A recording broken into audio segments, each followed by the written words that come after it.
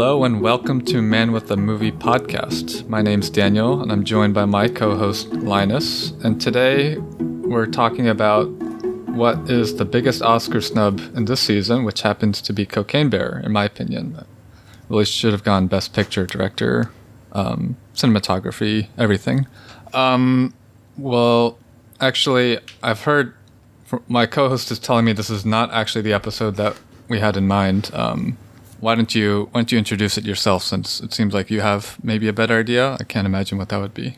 Yeah, you know me. I hate to disappoint people, but unfortunately, we're not going to be talking about Cocaine Bear today. Or, I mean, we can, but maybe at some later point in the episode. And instead, we'll be ranking a bunch of film movements today, but we'll be ranking them on a specific criteria. We'll be ranking them based on how accessible they are to someone who maybe is not necessarily brand new to film, but maybe someone who's watching a lot of like modern day releases, keeping up with like the big awards, like big film festivals, and wants to see something, some older films, explore certain film movements. So we'll be taking a look at a few of these movements, and we'll try to rank them and see how we feel how accessible they are, basically. Yeah, I think we have a few ground rules or like parameters for this ranking we got to establish first. So I guess when we're talking about accessibility, whom are we thinking of in mind? So I guess I'll pass it to you, but are you thinking someone who already has like some familiarity with these, or just someone completely new to this entirely? Yeah, I tried to almost, so since I studied film studies in university, I essentially got like thrown in the deep end, and I got to explore some of, well, not necessarily explore, but I got a first taste of some of these movements while it was still pretty fresh to film, pretty green. I wasn't too familiar with most of them when I was sort of introduced to them in university. So I'm coming it almost from that similar point of view, like someone who has maybe seen some older films, but doesn't necessarily watch them regularly, mainly just watches, like I said, new releases, but wants to seek out a movement, wants to pick out a movement, and I essentially want to discuss and figure out which of these movements would be the best starting point and which you maybe should save for later, or go in, but be a bit careful with what films you sort of pick and choose. Yeah, I have one other. It might sound like a joke, but I have one other question: are you thinking of like the modern like Zoomer generation, the people that have like no attention span, which is somewhat what I've been thinking of, maybe because all of our attention spans have been kind of on the decline. But I mean, it's a little hard to think about, at least for me, like a single type of person who's new to film, because I feel like my rankings for all these movements will completely change depending on what people are already, exposed to in other arts, or have what other hobbies and things they do. If someone's completely like a casual film watcher and doesn't really engage in arts, I'd have completely different ratings from someone who is like deep into like music and paintings and whatnot, and then is just starting film for the first time. So I guess what's your take on that? Yeah. Yeah, I do sort of take the Zoomer generation into consideration as well, with the melted attention spans. Not necessarily because I think like, oh, that's the person who I'm making this sort of tier list in mind, but I do think, especially for someone who's maybe more used to watching contemporary films, like contemporary American films specifically, they are a bit maybe faster than some of the European films. Like recently, I rewatched the Orson Welles documentary, The Arena, where he himself is sort of interviewed throughout the entire documentary. And I remember he said at one point in time that in his films, one of his strengths, like as he described it himself, was that he always knew when to end a shot. And when he contrasted himself with like European filmmakers, he said, oh, their takes go like on and on and on, because famously Orson Welles didn't really like a lot of like European films. So I do think that's like a factor, like the amount of sort of the amount of attention and maybe other things that you have to dedicate to actually enjoy some of the films here, that was definitely a factor that I took into consideration when grading these. What would Orson Welles think? That's always a good question to ask myself about anything. For somebody who has never had like the delight of hearing Orson talk about other filmmakers, do look up like one of those threads on Twitter where people have just compiled all the stuff he has said about other directors, because he is for the most part just absolutely roasting them. But the roasts are hilarious. It's one of the funniest things you'll ever read.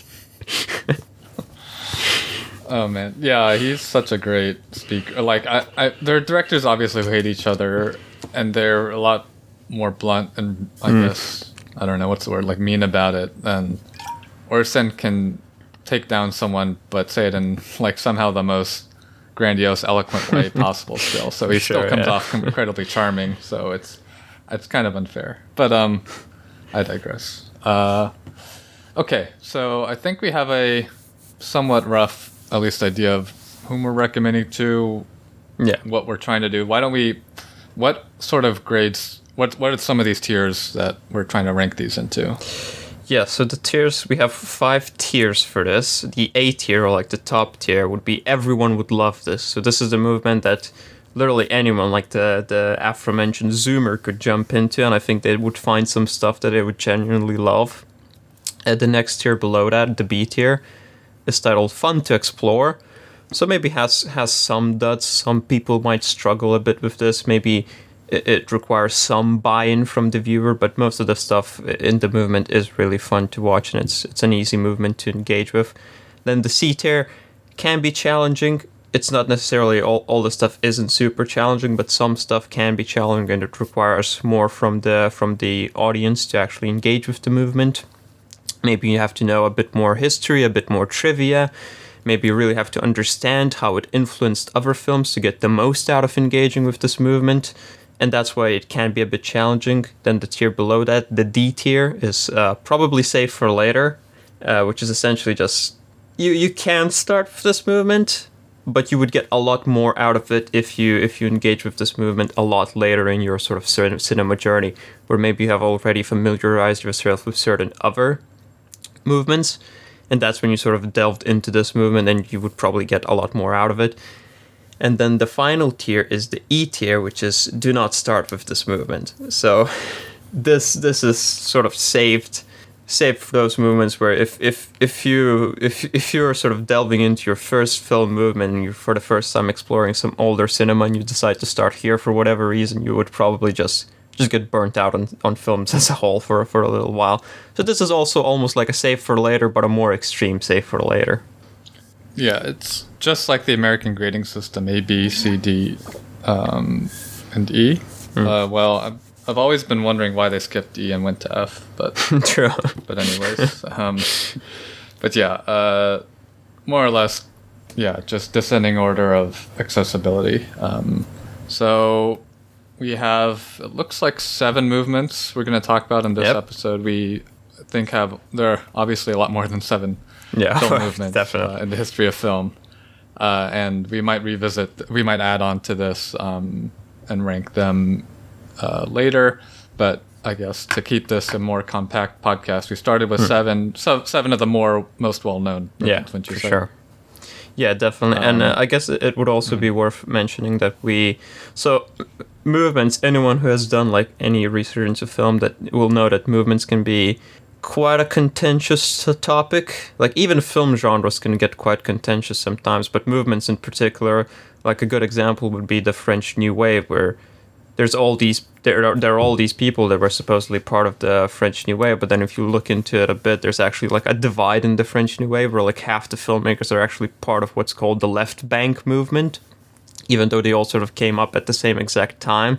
So it gets really confusing with some of these movements. Like sometimes a filmmaker is making films in the exact time frame that the movement is taking place, but he's just excluded from the movement because usually the people who come up with the movement definitions aren't the filmmakers themselves. It's just like some film journalist, some film critic who just like combines people, finds some similarities between them and calls it a movement, and that's how they usually come to be. So we're going to be taking quite a liberal definition to some of these movements. And if there's like any people who are like, does he belong here? Does he not? We're just going to say that, yeah, it probably does. We'll rake him in here. Come on in. Everyone's welcome. Yeah, we'll discuss like all the, I guess, the major figures that we're thinking of when we consider these movements. Movements also are sometimes like a marketability term, especially when we start getting into the waves, like the new waves of X country. They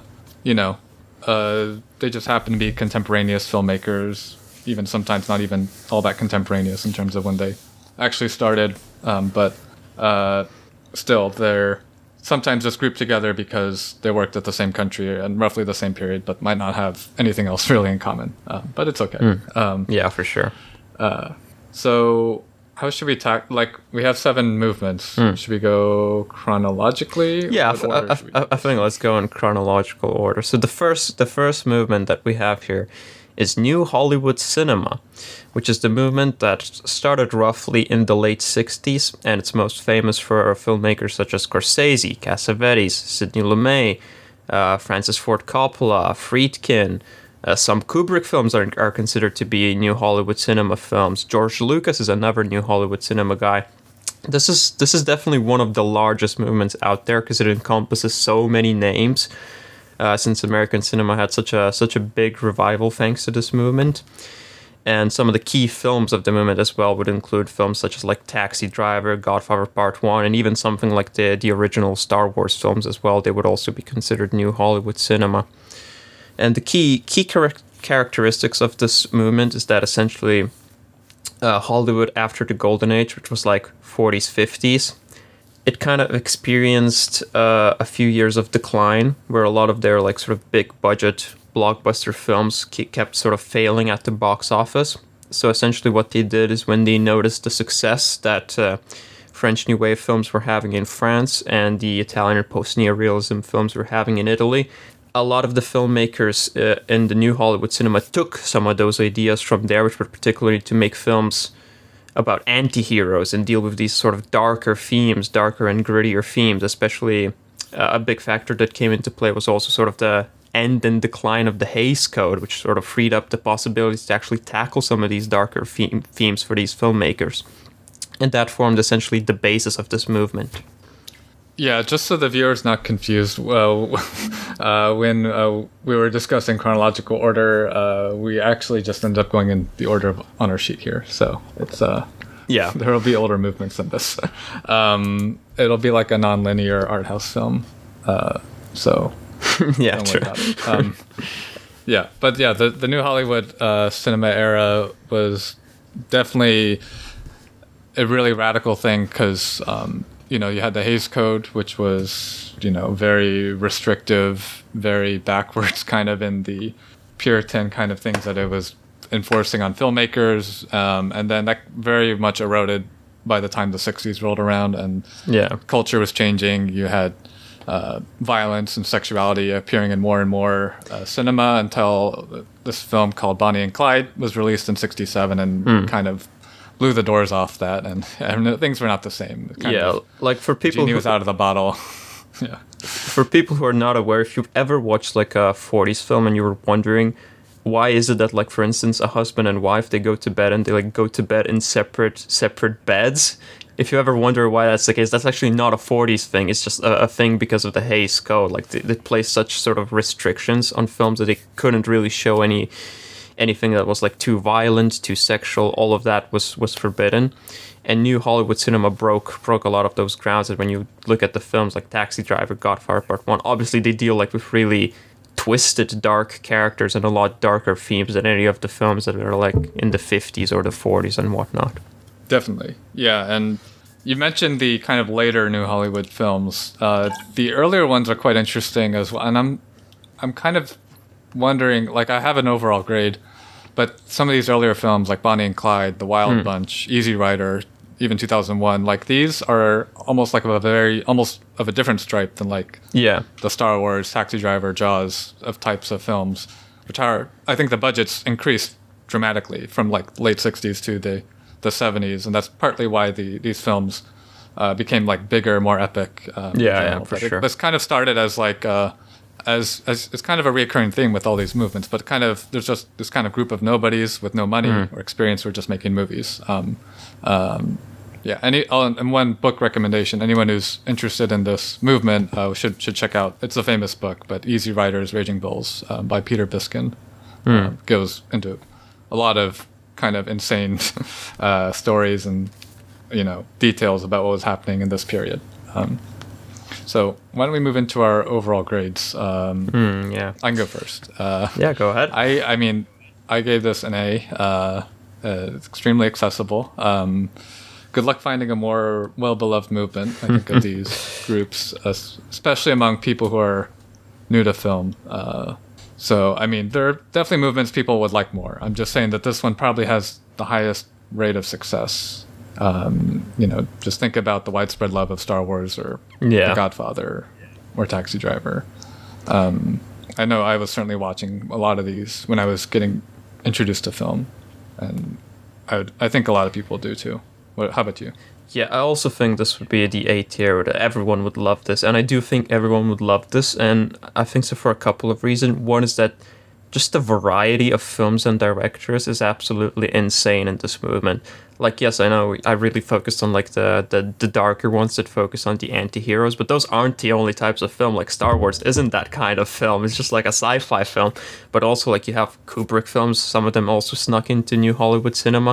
You have someone like Sidney Lumet who also sort of reinvented his style, because he was someone who also made films on sort of the latter end of the golden age, and he sort of changed up his style, and he came out of a film like Dog Day Afternoon, where he sort of was part of those first few people who were breaking ground in the new Hollywood cinema.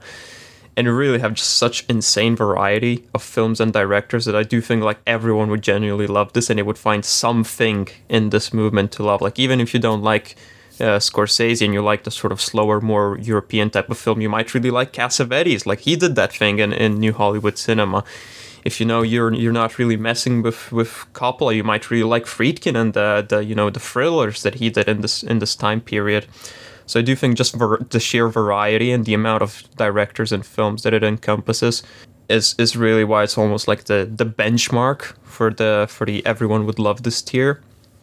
But also another big reason for me is that starting with this, the reason why I think this movement is such a great starting point is that it's a good basis to see why some of the other movements, some of the older movements, are considered influential, because this is the movement where you will see a lot of that influence. Like if you start with this and then you go into French New Wave or Italian post-neorealism later, you'll see exactly how those Italian or French films influenced some of the people in this movement. And that's why I think this is like a really great starting point for people. So that's a pretty good segue to our next movement. And since we don't abide by the rules of chronology here, we just go freely backwards to the French New Wave. Yeah, so the French New Wave is a film movement that started sort of at the very end of 50s, like 59, 58, and it lasted up until 1967. It's obviously most famous for people like Godard, Truffaut, Chabrol, Agnes Varda, Louis Malle, but also there were some of like left-bank filmmakers such as Resnais, someone who we briefly spoke about in our previous podcast. And obviously a ton of key films like Breathless, 400 Blows, Cleo from 5 to 7, Le Mépris, etc. And probably one of the most influential movements of all time. Yeah, so a lot of these guys were actually not even filmmakers. Like, they were just a bunch of young cinephiles and who people just loved movies.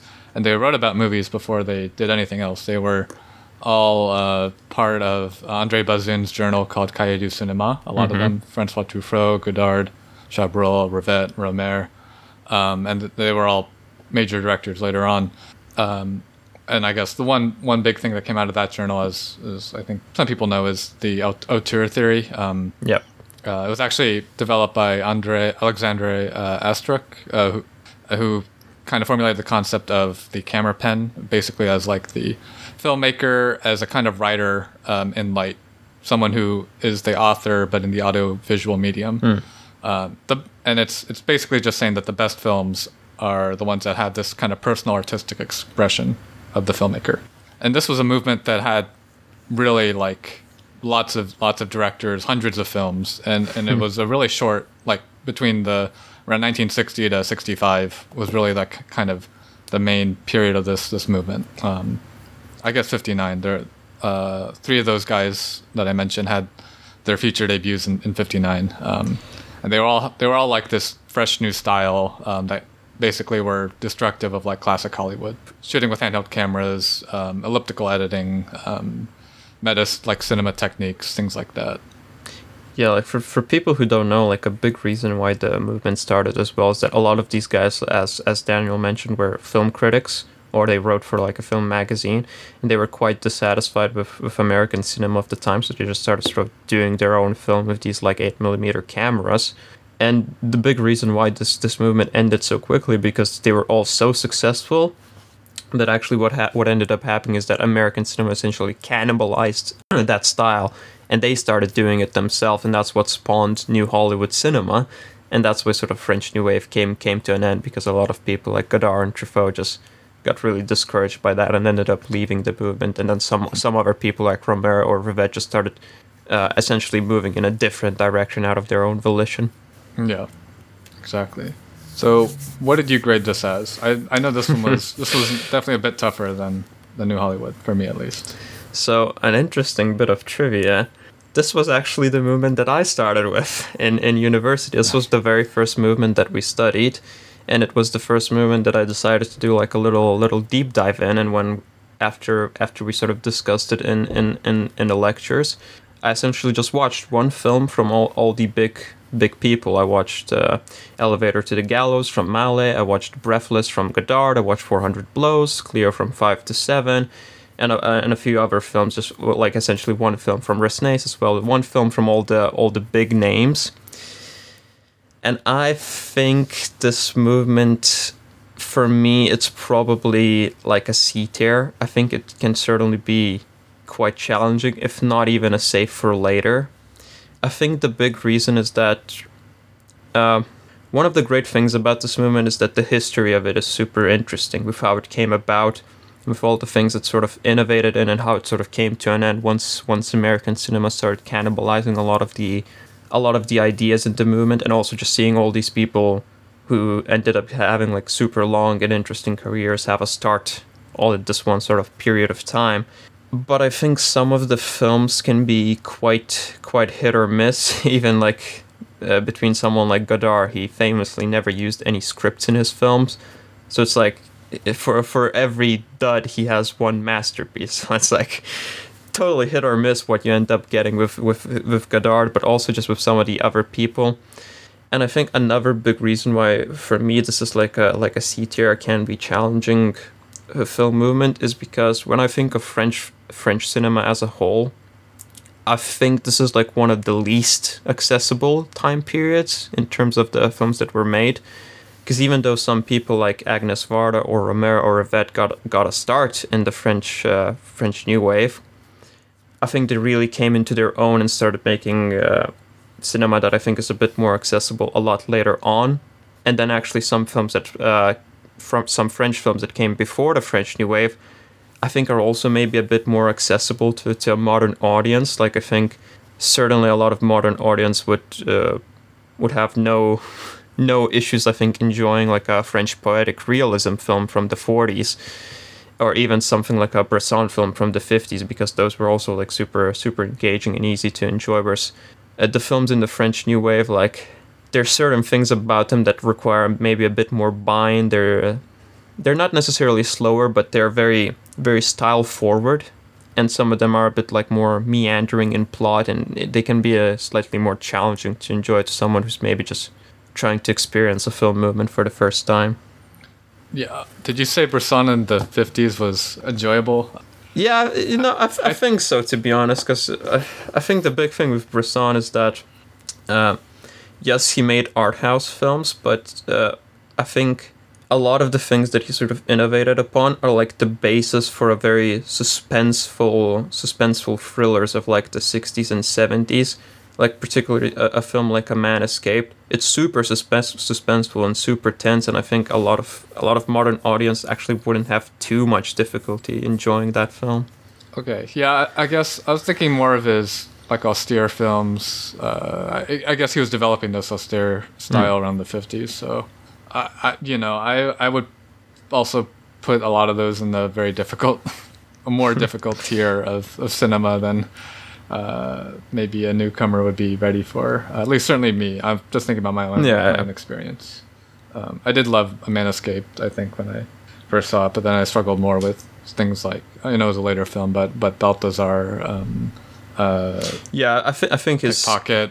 Those were 60s output definitely gets a bit more challenging, but I think his 50s output is pretty easy to get into. I think Pickpocket was also not very digestible for me when I saw it. But yeah, back to the Bresson is kind of an adjacent figure to the French New Wave. So back to the New Wave as a whole. I landed on the same rating, which was a C. And I think here's the thing about the French New Wave. I think if you explore it enough, I think you'll find like one director. Even if you're a newbie, you'll find like one director you'll probably really like, because everyone's so different. Everyone has their own eccentric style. Even I'm just thinking of someone like Jacques Demy, who would appeal to like anyone who's seen La La Land would probably really like. Who's seen and like La La Land, I should say. I would probably really like Jacques Demy, who is a big inspiration for that film. He does all these colorful musicals. But then, I think like Resnais and Godard are probably two of the more difficult names of the New Wave. And I like, if you take an average of all these people, like I think it averages to around a C. I think I think your approach was honestly pretty good, where you like watched one of all of the major figures. I think that's really because everyone's so different. And kind of very important to film history. So I really think, watching like Breathless and 400 Blows and Cleo from 5 to 7, all of those, getting just a good sampler of every one style and filmmaking is I think important. And I think another big thing about the French New Wave is that it's a movement where the more you know about film history and the more you know about the films that the French New Wave influenced, the more you're going to actually get out of this movement, which is why I think it is almost like a perfect movement that you sort of enjoy maybe as your second movement or your third movement, or like slightly later down the line and slightly just delay sort of experiencing those French New Wave films, because you'll just be able to recognize more. And like I said, one of the great joys of the French New Wave is actually just learning the history and what all these people sort of went on to do later after it. Yeah, agreed. It was definitely like the most, I think, of all of these movements, the most influential, but a little hard to quantify. Sure. Why don't we move on to another movement? If we continue on our sheet, we're going to go backwards in time again. So we have German Expressionism as the third movement here. I'm actually not sure how we ordered these on the sheet here. It's very strange. It was kind of just entirely random. I was just thinking, okay, what movements would be interesting to talk about, and I just listed them randomly. I think the order works well enough. I think it parallels how people get into films where it's kind of a random assortment of things. True. Figure out, piece it together, the influence and everything later. So I think it's okay. So German Expressionism. How much German Expressionist films have you seen?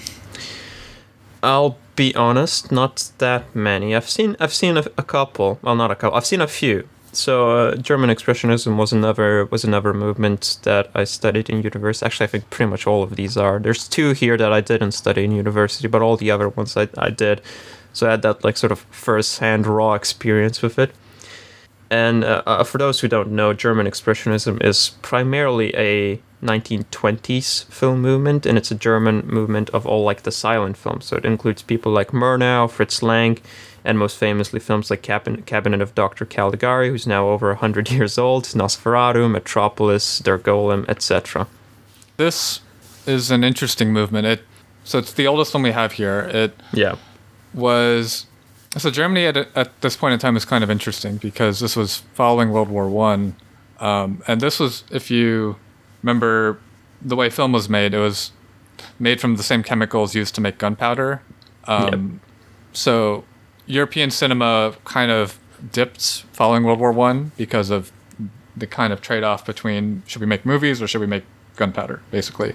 American cinema prospered, on the other hand, and kind of was like really dominant overall. So there was like a huge German effort in the 1920s to basically pump up their own cinema.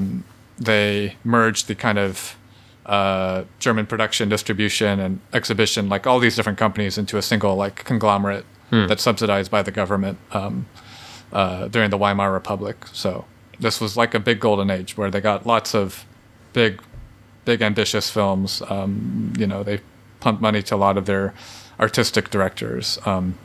So yeah, the names you mentioned, like Murnau and Lang, definitely the two big names of this. It's really like German Expressionism nowadays. Like it's still kind of like, unlike a lot of these, like French New Wave is, I guess there are characteristics that thread all of those films together, I suppose. But German Expressionism, like, it has a really distinct style. That is shared between Lang and Murnau, where they use light and shadow and like unconventional angles, performances that are really exaggerated, like focus on like emotions and more so than like truth. This was a movement that was trying to depict what like a human soul was about, not necessarily like what was real. Like we'll go into more realistic movements shortly after this, but yeah, this is the most like stylized, least realistic movement, I think I would say, of all of these. Yeah, for those who don't know, like expressionism in arts as a whole, not just in film, like the point of expressionism is that essentially you're expressing internal emotions through external things. So for instance, if your mind is like really twisted, you might see a building, and in expressionism that building would be really twisted. Like the most famous expressionist painting is that one of like the man screaming on the bridge, and where his face is like all wobbly, it's like a squiggly line. It's sort of like that same sort of concept where like the whole scenery expresses his internal state of mind. And German expressionism in particular focused on these like really almost like mentally unstable dark characters, and so a lot of the films like had these really like sharp geometrical angles, and they really played a lot with high contrast and shadows. Like in particular a film like Nosferatu, super famous for how it used the shadows.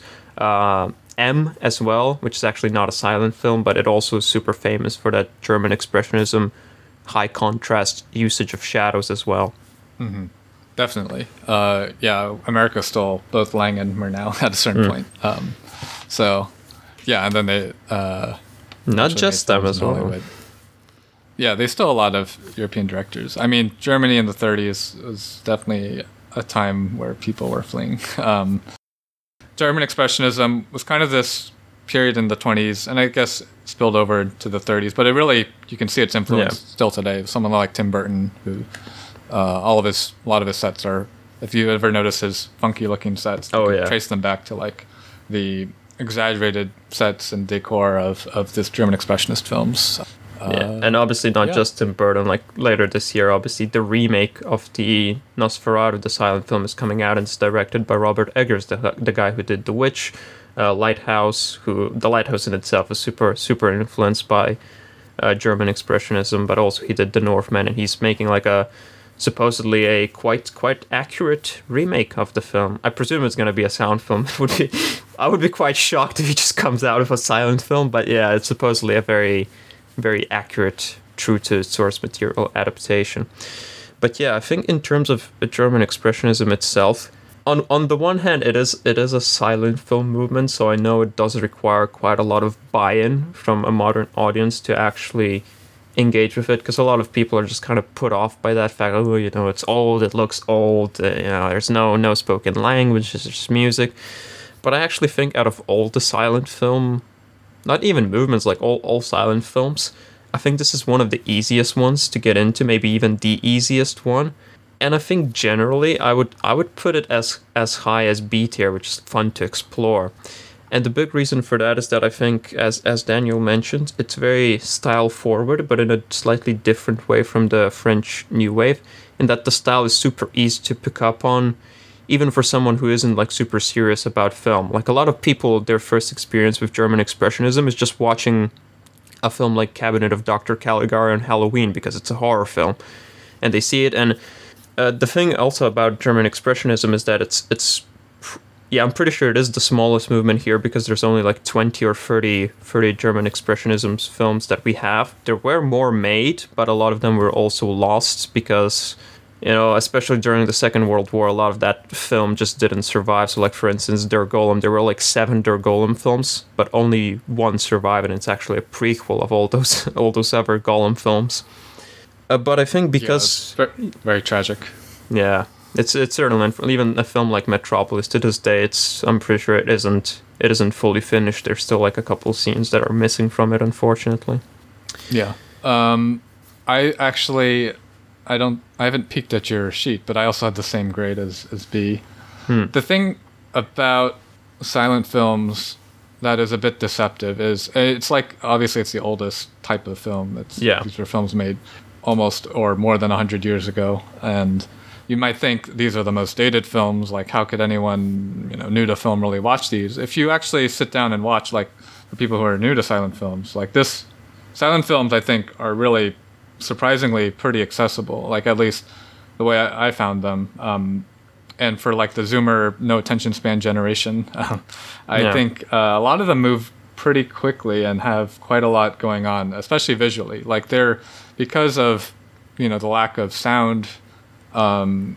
They really focused on making these, being heavily visually stylized and pushing the boundaries kind of in the types of techniques used for visual storytelling. And I just think if you like creativity on screen and a lot of these are not, like, the plot's kind of important, but like not, it's more about the visual experience, I would say. Like, the appeal for something like Metropolis or Nosferatu or Caligari. Like, I feel like that's what makes them classics. And I just think they're a lot more accessible than, a lot of other films. Especially I would say, like, the 30s through 50s period of, like, Hollywood and cinema is a bit, I'd say, even tougher than silent films to get into. But that's just my opinion. I think I'm a big backer of silent films.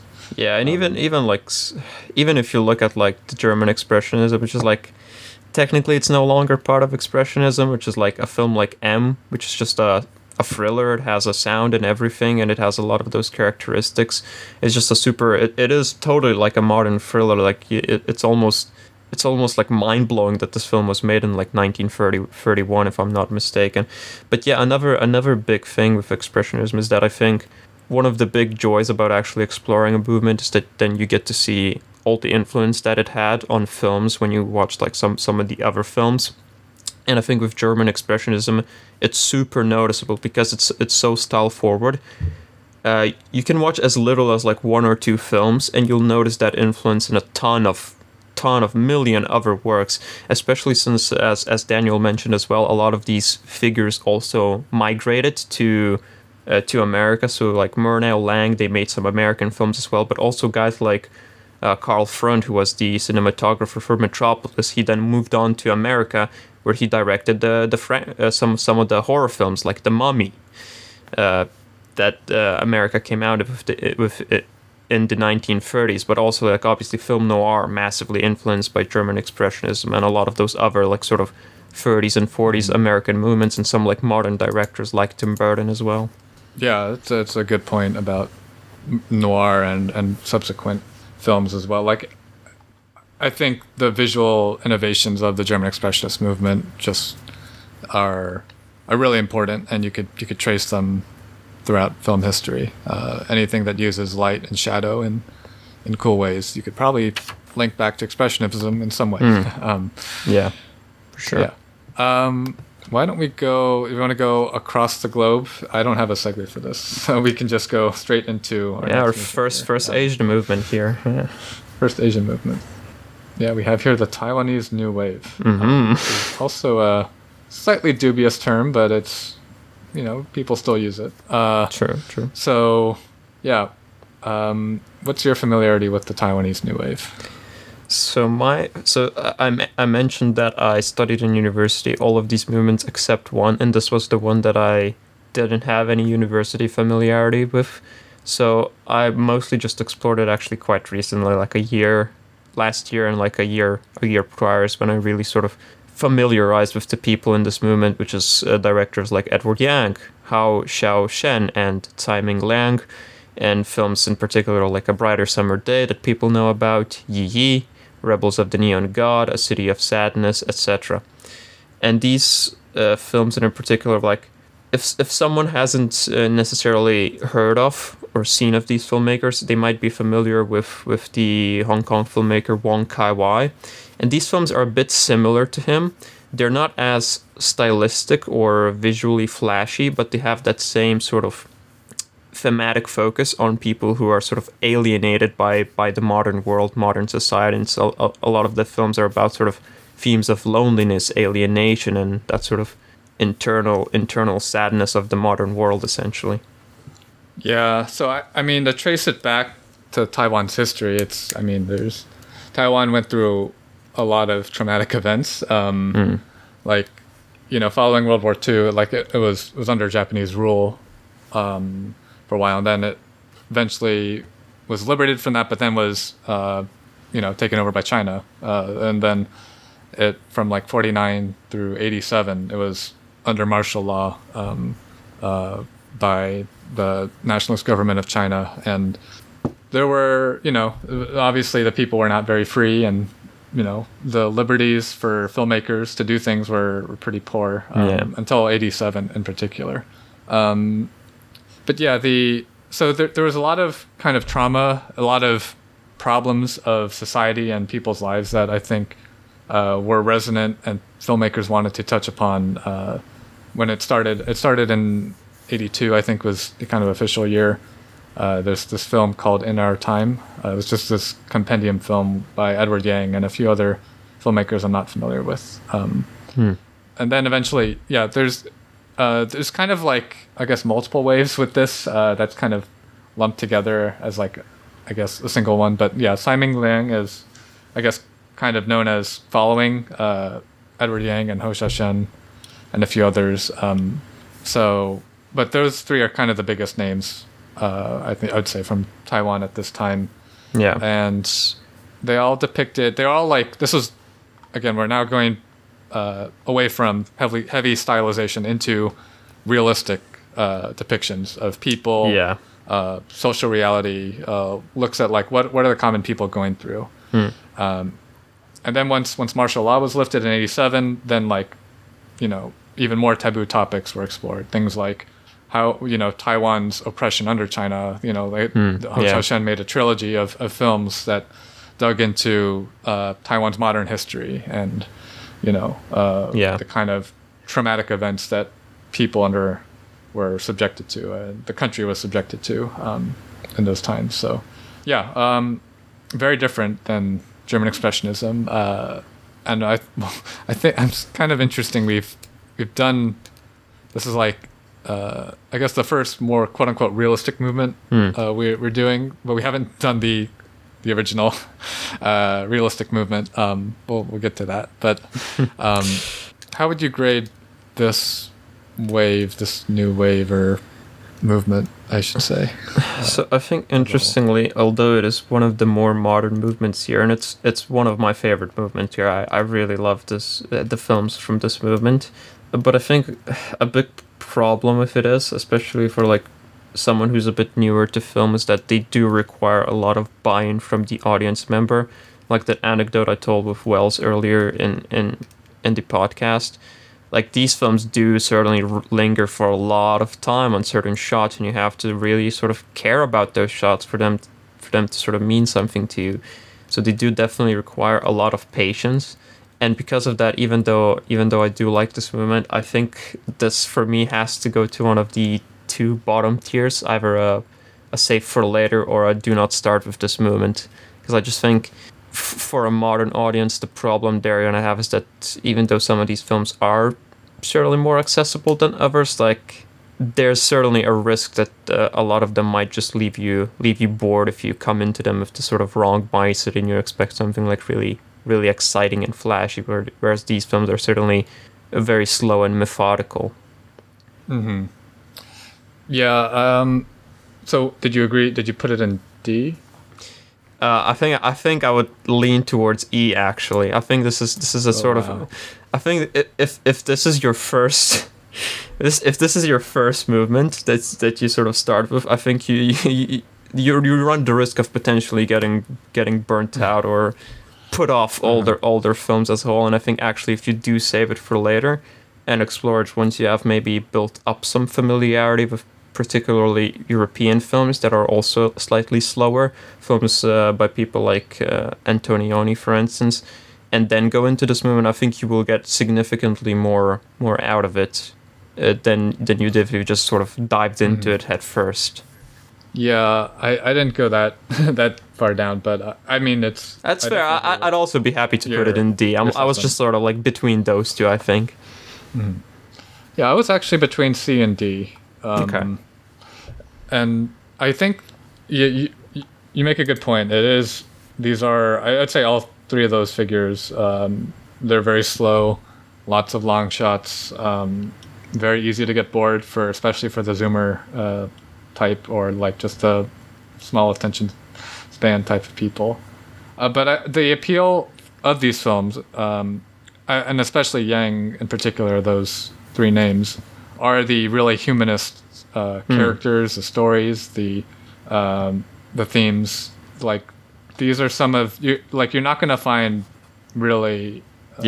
Maybe you can, but it'll be hard pressed to find more realistic and humanist depictions of people and kind of, especially in urban settings.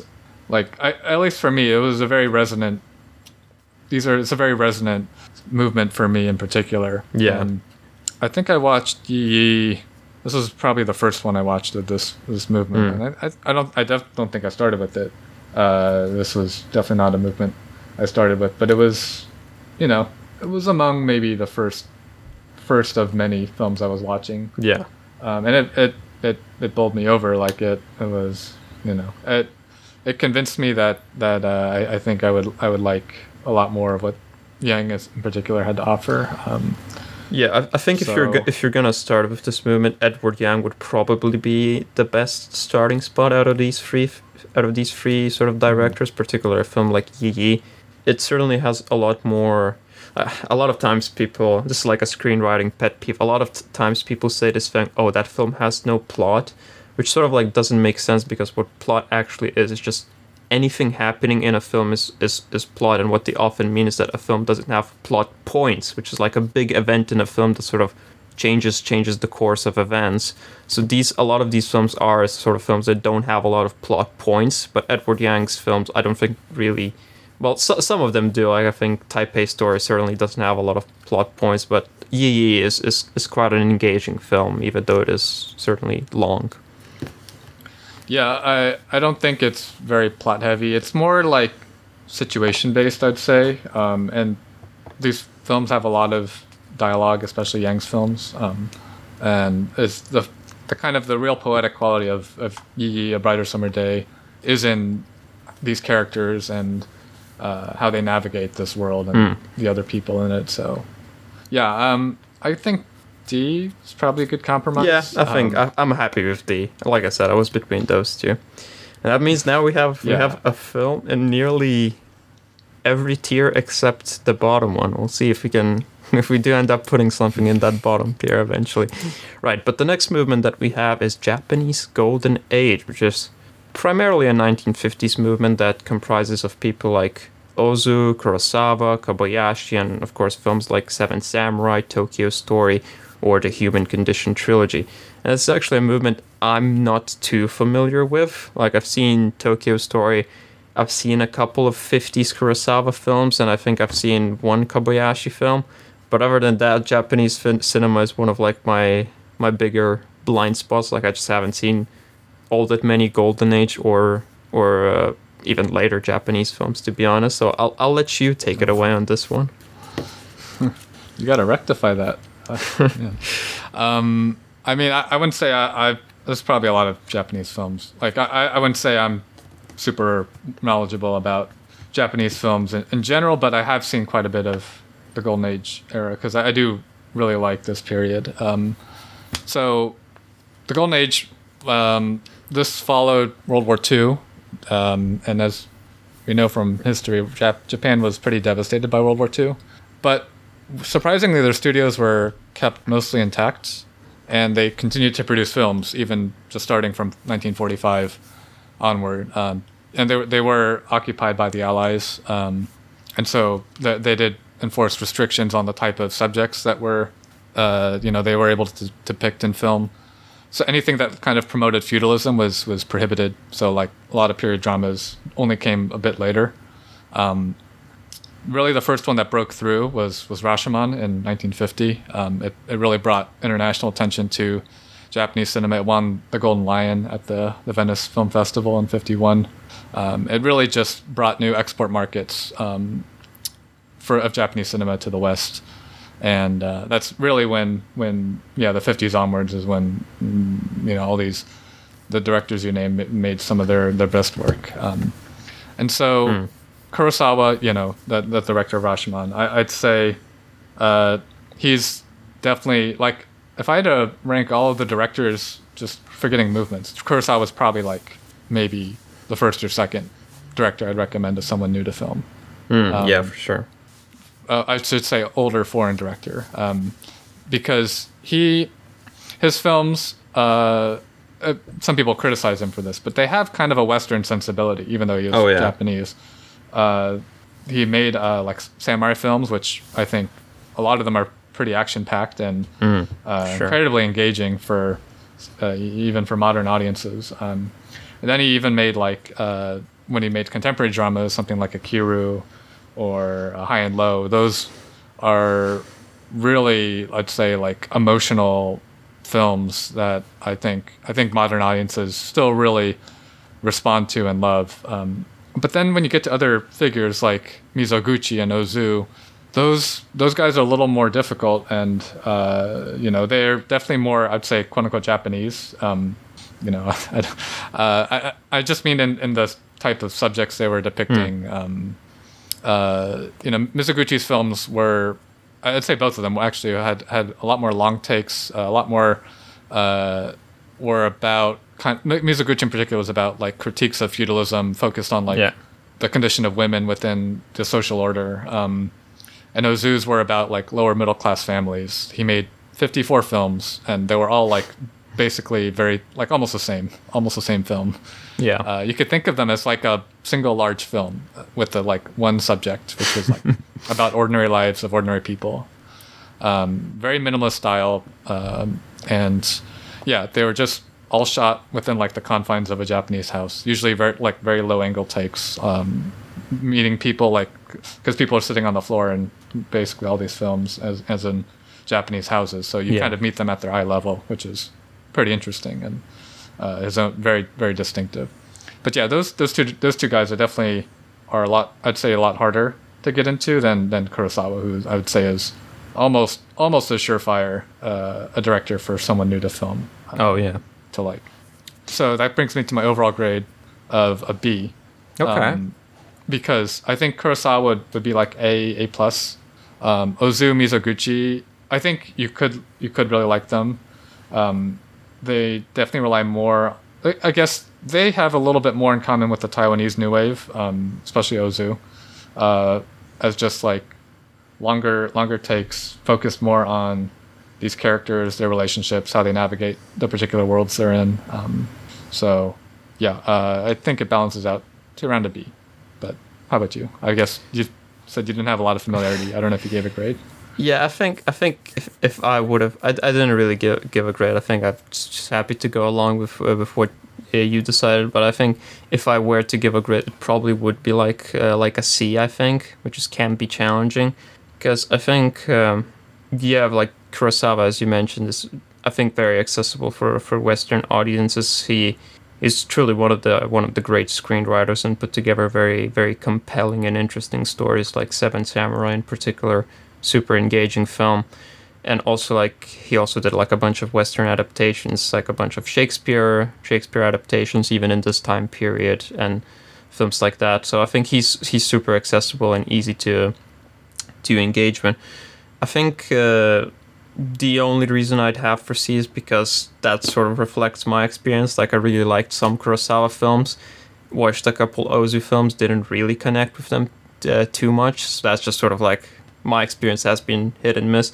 And I think the only other thing I can think of is that I think maybe for someone with very modern sensibilities, it can take a little bit of time to adapt to Japanese cinema, because I think more than almost any other cinema, it has a very distinct look and feel, in the sense that I think Japanese performances are almost like fundamentally different to how performances are handled in the West, and I think that could maybe put off some people who aren't really used to it.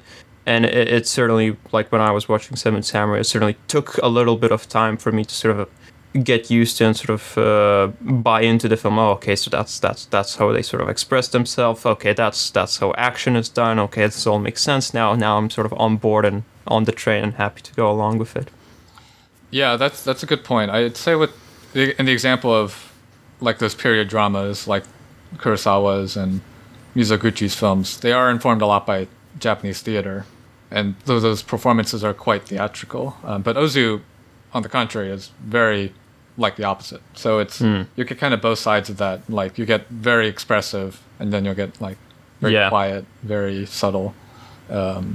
So yeah, how about we put it behind German Expressionist on the B tier? Yeah, makes sense.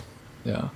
Okay. We can jump to the next movement, which is we're going back in time again, jumping back into Europe after two Asian movements in a row, and we're moving to Italian neorealism. But primarily, so Italian neorealism is one of those where I mentioned that definitions can be a bit contentious here. Like, some people believe Italian neorealism only lasted like 1 or 2 years. Like, it started in 44, and by 46 it was over. Like, all the ideals of neorealism films were sort of dead by then. Others believe that it only ended in like 1952, and it lasted a lot longer. They even incorporate some Italian pink neorealism films into like the neorealism movement, which is essentially like the comedy branch of neorealism. So for those who don't know, neorealism is mainly comprises of people like Rossellini, whom Federico Fellini famously wrote some screenplays for, Vittorio De Sica, Luchino Visconti, and some other names that sort of really started the movement, and films like Bicycle Thieves, super famous and known film, Rome Open City, La Terra Trema, and others.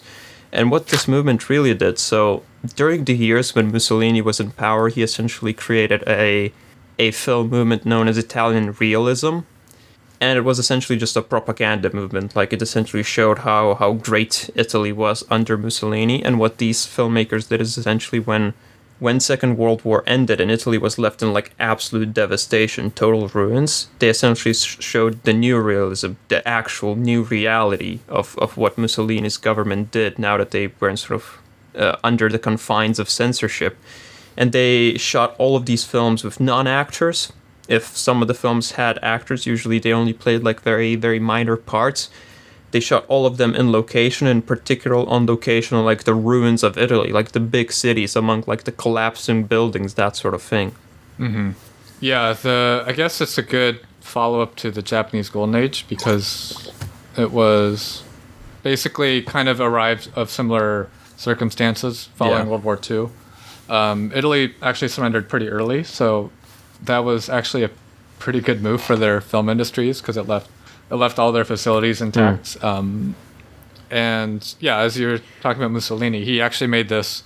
He had this. I think it was a school called Centro Sperimentale, and basically all the major figures of the neorealist movement studied there, and they eventually like rejected the stagey, artificial style of Italian films at that time. They were called Telefono Bianco films. These were like very, like kind of Hollywood-esque, comedies, artificial, like, I haven't seen any in particular, but these were just the popular Italian comedy films at the time. But they instead pursued like a very Marxist aesthetic of like everyday life. So yeah, the Visconti, De Sica, Rossellini, the three of the major guys who were kind of the forefronts of this movement. And then Rome Open City was the first that really brought international attention. Yeah. Even though Visconti's film was it translates to obsession, I think. In 1942 was the first, but it was suppressed.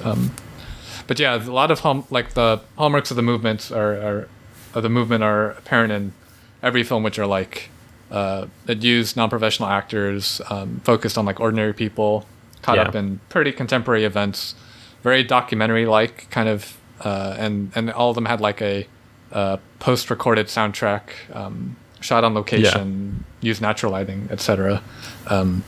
Yeah, again, another rejection of like Hollywood in terms of their narrative conventions, and I know we said the French New Wave was, at least I said it was the most influential, but this was kind of like the root of like basically every other post-World War II movement, or a lot of them. Yeah, I mean, this directly inspired French New Wave. It was one of the big influences for it.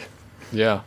Yeah, and even ones that were kind of responses to neorealism, I still say that counts as an influence. But yeah, this is an influence to so many world cinema movements as well. So, yeah, and I guess just to put a bow on the historical context, this ended in like the 50s because Italy actually began to prosper due to things like the Marshall Plan, things like that. Yeah. So yeah, what was your overall grade? So initially, when I was like when I first put it down on my list, I thought this was like almost like a slam dunk for E tier, which is do not start with this movement. But then the more I thought about it, the more I thought actually like low-key this kind of has some bangers in it. Like I think a film like Bicycle Thieves, it's almost like a 40s sort of equivalent of a film like 12 Angry Men. Like it's a very simple story, a very heartfelt story, very easy to enjoy for sort of like anyone, even like a modern viewer. It's so sort of simple and stripped down that it'll likely move you even if you do not sort of have the patience for older films. But then also films like Rome Open City. This is going to be some big spoiler, so if you do not want to hear to skip ahead like 30 seconds. But Rome Open City was, as far as I know, the first film which did that film where they cast a famous actress in one of the key roles, and then the actress got killed like halfway through the film, which was like a super shocking like plot twist. Where like, whoa, you totally don't expect. You think like, oh, she's actually the star of the show. The film is about her, and then she just suddenly dies halfway through the film. It's like this crazy plot twist that you totally don't see coming. And I think like almost due to their simplicity, these films are quite easy to enjoy. I still want to go above like a C tier because I think it's not a very bingeable movement. Like if you decide, oh yeah, I'm gonna deep dive neorealism, and you watch like 5 films in a week, I think you might, I don't know, I think you might get a bit exhausted because they are also quite similar to one another in some, like they all deal with like pretty similar themes and are pretty similar in how they were made. So I don't think it's a super like bingeable movement. But the history around it's super interesting. The influence of it is also like really interesting if you're sort of into that aspect of the movements, of learning more about them, learning about the figures that come from them, etc. And I think the films are actually like quite easy to enjoy for the most part. So you're telling me Wes Craven wasn't the first to kill off his leading star of a film? That's interesting. Yes. I put it in the C tier, and that's because, well, for one, like I think this is undeniably a movement everyone should see, and probably earlier on than later. At least like 1 or 2 films. You don't have to binge it. I do think, yeah, these are pretty. I haven't seen any that I'd call light. These are all like pretty serious, sad, dramatic films. And sometimes maybe even too dramatic for modern sensibilities, but I mean, I think, as we're talking about influence, and I mean, I don't want to detract from the films at all. A lot of them are still very powerful, I would say. Bicycle Thieves, Rome Open City, they all have real moments of there's a point in the film, like, and I'd say like all the films I've seen, I've only seen a small handful, and like basically every film there's a point of like just pure like a gut punch, basically, like you feel, oh man, like I don't think I've weeped at any of them, but like I could probably imagine myself in the right circumstances just just crying to some of the things I'm seeing. I think they actually benefit from a similar thing that some Bresson films benefit from, which is the fact that they use non-actors. And essentially what happens when the actor doesn't express a certain emotion and it's almost like repressed within them, the audience essentially gets to internalize and experience that emotion that isn't expressed by the actor. And that's actually something Bresson spoke about in his not autobiography, but how like his book, or like his thoughts on filmmaking, etc. Like that's like something, a deliberate choice he made for that specific reason. And I think some of these films also benefit because of that. Like certainly a film like if you're gonna watch any neorealism film, certainly I think Bicycle Thieves is a really, really good starting point. Yeah. So should we put it in the C tier? Yeah, I'm happy with C tier.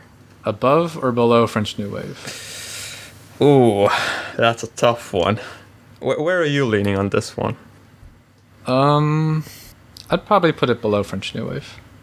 I was gonna say, because I was just thinking back on my experience in university, and I was thinking like, not just of myself, but like other people, and I feel like on average more students that I studied with enjoyed the one neorealism film that we watched than the one French New Wave film that we checked out for the lecture.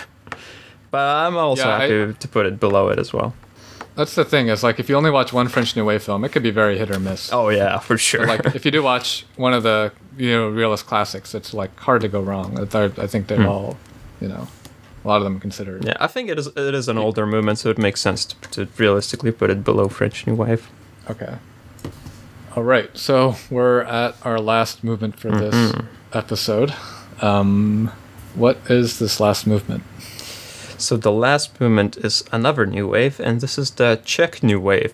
It also started in the 60s, so a bit later than the French New Wave, and it's famous for filmmakers such as Uri Hirsch, Vera Chytilova, and Obsti Miloš Forman, who then went on to America and made a bunch of films, a bunch of like quite famous films. But the films in the actual Czech New Wave that most people would know as films like The Cremator, Daisies, Closely Watched Trains, Valerie and Her Week of Wonders, and a bunch of other films.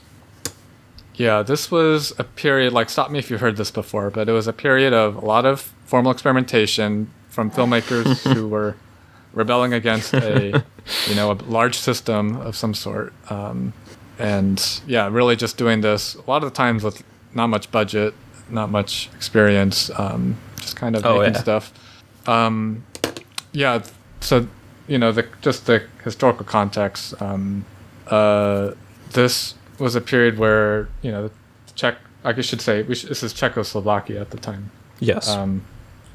So they were under the rule of the Soviet Republic, the Soviet Union. Yeah. So for people who don't know, essentially, they weren't technically part of the Soviet Union in a sense that they weren't absorbed into the actual country like some of the other nations, like say the Baltic states, but they were part of the Warsaw Pact and were effectively ruled by the Soviet Union, even though like in theory they weren't, but they actually were. That's why a thing like the Prague Spring, which was essentially a revolution when they tried to sort of free themselves from Soviet control, was a thing. They were effectively ruled by Soviet Union. That is very much reflected in a lot of these films. They were under a lot of oppression at the time, and film was used as this political tool to basically fight back against the things that they were kind of forbidden to do. So I mean, the filmmakers were in a lot of trouble with the censors, and a lot of the films got banned, and some of the filmmakers got exiled at certain points as well. The Prague Spring was kind of the collapse of this new wave and of kind of the freedom, the Czechoslovak film industry. So in 1968, there was a period of reformation actually happening, where there was some resistance, and there's a new president, Alexander Dubček, I think. In 68. So, reforms were happening and censors were starting to be lifted until the Soviets invaded, and later that year in 68. And then that's that's when there's like a swift banning of like basically every new wave film. The whole film industry reorganized, and then guys like Foreman and Nemec all were exiled, and found at least Foreman was able to find a country elsewhere in the United States to eventually work in.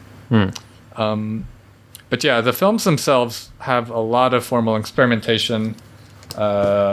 It's a good pairing with the French New Wave because, especially the use of editing and a lot of these, they're very crazy. Some of the editing techniques and a lot of them. I guess how would you even describe them? It's like they're pieced together in a way that is really kind of frenetic, but it's kind of like just like when you watch a lot of these films are very short. They're like an hour, 20 hour, 30 minutes long, but within that time, like contains so many different cuts and every sort of technique. I don't know. How would you describe these films? Yeah, sort of. I made a very similar note as you, is that the biggest focus on these films, I think, is on the editing. Like a film like The Cremator and Daisies in particular, super groundbreaking in terms of the editing techniques used. And that's almost like certainly they have very sort of creative sets and costumes as well. But that's like the main sort of crux where the creativity of a lot of these films is expressed. And I think that's also part of the reason why I personally put this movement lower on my tier list. I think a problem that you have is to get the most out of the Czech New Wave. It does kind of require quite a bit of context, sometimes of the time when the film was made, the circumstances that Czechoslovakia was in. The circumstances of the Soviet Union as a whole, what was like in the Soviet Union, because one aspect of these films as well is that they're very comedic in a very sort of like black humor way, where they're sort of making fun of certain aspects of the Soviet life and the hypocrisy within it. And because of that, I think it can be a little challenging to engage with. Like, you really have to care about things like editing and really care enough about the history behind the Czech New Wave to really sort of delve into the circumstances of the time. And that's why I think it can be a little tricky for new people to navigate this movement. Interesting. I was a bit higher on this. I guess part of it was I did actually show Daisies to a group of like non-cinema people, although they agreed to it. So it wasn't like I was just subjecting them to art house films. Yeah. Hey guys, have a fun, engaging film. Yeah, Daisies. I don't know if they'd be my friends for that much longer. But no, they found it really interesting, and I think they really liked it. I think something like Daisies is pretty accessible to, well, not everyone, but to some people who really appreciate things like editing. I go back always to that attention span, and I feel like, especially films like Daisies, maybe a few others. Yeah, maybe like Valerie and a Week of Wonders also. But I mean, some of these do feel still pretty fresh, and like they're just kind of a flurry of, at least Daisies is a flurry of like cuts and colors and madness, just kind of silliness. No plot really, just vibes. So I was going between a C or a B, to be honest, but I can lean downward if you want to agree on a C. I'll be honest, I did put it in D. I thought this is a movement that is best enjoyed as when it is like sort of saved later. But I do get where you're coming from, because similarly to German Expressionism, a lot of the style is also pretty out there, and it isn't like impossible to become like you need to be like some turbo cinephile to notice the genius of these films. No, it's like pretty apparent that The Cremator has like really crazy and creative editing for people who even aren't super into films. Yeah, I was probably a little too high on that Daisy showing, but yeah, we could put it in C. Okay. Above, below New Wave, French New Wave, or Italian Neorealism? How do you rank these three? Oh, I would probably put it below those two. I think that the average the average film, again, it's really hard to determine what the actual average film is in any of these movements, but I think the average French New Wave or Italian Neorosa movement might have a more, like a story that has slightly broader appeal than a Czech New Wave films. Like, I wouldn't say a lot of those have like a very broad appeal films. Like, they do sort of appeal to a specific niche, and that specific niche absolutely loves them. So if you are in that niche, like if you want to check out like one film and see if you're sort of into it, then yeah, by all means. But whether you like it as a whole, it's a bit sort of more up in the air, and it might be a thing that you might appreciate it more when you do get a taste of other movements and you sort of learn a bit more about film editing and start to appreciate it a bit more as well. I should also say fans of Christopher Nolan's Tenet should check out the film Happy End by Lipsky. That's how it's pronounced. It has a very similar concept and conceit. So, yeah. So, okay. I think I can recap all of our tiers. Let's see. Okay. So, from top down, in A tier we have New Hollywood, the very top alone. Everyone would love this. B tier we have, B tier we have German Expressionism, and followed by a Japanese Golden Age. In C tier we have French New Wave, Italian Neorealism, and then Czechoslovakia New Wave. And then D tier we have the Taiwanese New Wave. Sounds good to me. Pretty good distribution. Yeah, but let's see. Anything else you wanted to say about these movements? How much you get out of exploring a movement sort of does largely depend on you as well. Like, how much patience are you willing to give it? How much are you able to sort of not necessarily put up with, but how much disbelief are you willing to suspend, and how much sort of are you willing to put forward yourself in terms of not only watching the films but also doing a bit of research, like looking up some of these names, because like the more you know about let's say French New Wave, the more you're actually going to get out of the films in it as well, I'd say.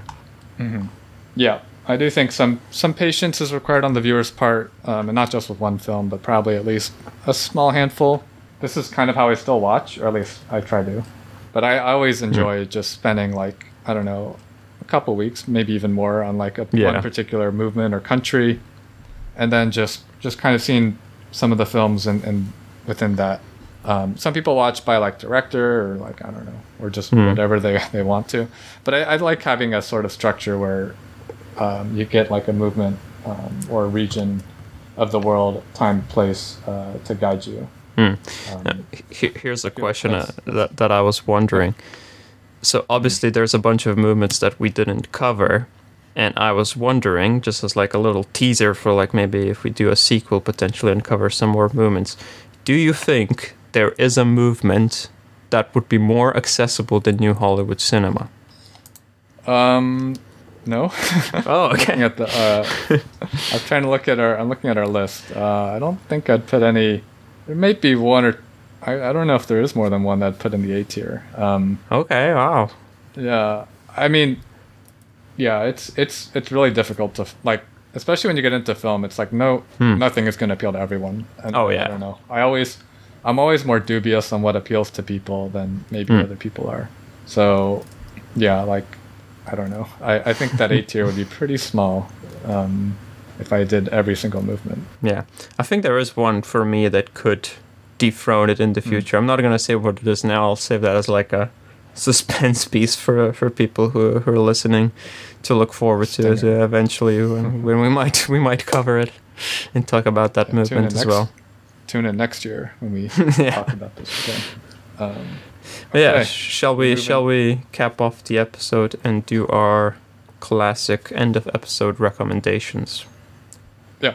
Why don't you go ahead and lead us off? Go ahead. Okay, well, for the first two episodes, I was a bit rebellious and opted to not recommend any films, and I wanted to keep that trend going, but I actually didn't read anything super exciting since the previous two episodes. So this time I actually do have a film, and it's a film I watched recently. It's a film called White Buffalo, which is a horror western from the 70s starring Charles Bronson.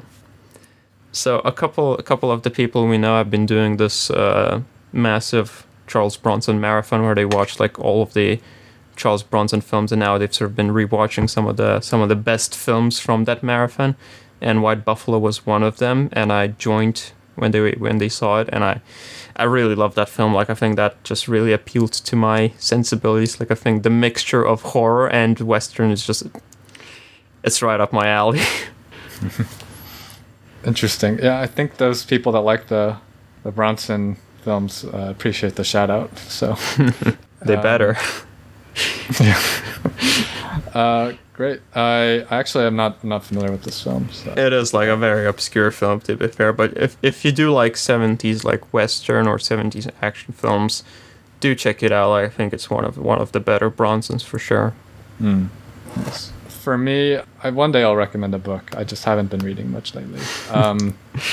I will recommend another film. I went to a film festival not last week, the week before. And I only saw a few films. I wasn't there for too long. But I wanted to catch this one film in particular. It's Radu Jude's Do Not Expect Too Much from the End of the World. Okay. So Radu Jude is a Romanian filmmaker. And this was the first film of his I saw. And then I watched one more of his films kind of recently. This was quite unlike other... Like, I don't want to say too much about it. Because part of the joy in it was how surprising and unexpected it was. Yeah. A lot of, especially in the filmmaking, the formalist techniques used. Anyone who's familiar with structuralism, the kind of the experimental film movement, which is about how like filmmakers, instead of creating like a narrative, based cinema, it's experimental. So it really just based around filmmaking techniques. And that's the structure of the film, basically. And I wouldn't say this is a structuralist film, but there are parts of it that could constitute that. That's all I'll say. Okay. Yeah, it's a pretty wild film set in contemporary Romania, ostensibly about a woman interviewing victims of workplace accidents. I won't say exactly what happens from there. Is it a documentary film then? No, but it has there are flourishes that have real life, I guess I should say. Yeah, it's just a pretty strange, weird film, and it had quite a. There's one detour towards, I guess, maybe the 2/3 or end of the film, where it turns into completely like a silent film for a little bit, and then audience members that I was watching the film with, just started discussing and mocking the film and leaving. It was really quite surreal. Pretty entertaining, actually. So yeah, it's, I mean, definitely not we're talking about accessibility this whole episode. This is definitely not A or B or maybe even C tier film. Would highly, though, recommend for anyone who wants to watch something new that feels completely unlike anything you've seen before. That sounds interesting. Well, I think that's going to be it from us this week. We are going to be back in about a couple of weeks. If you listened to this and you enjoyed the episode, give us a 5-star review, share it with your friends, all that fun stuff. We'll return with some more episodes soon. Yes, thank you for watching, and we'll hope to release some more content soon.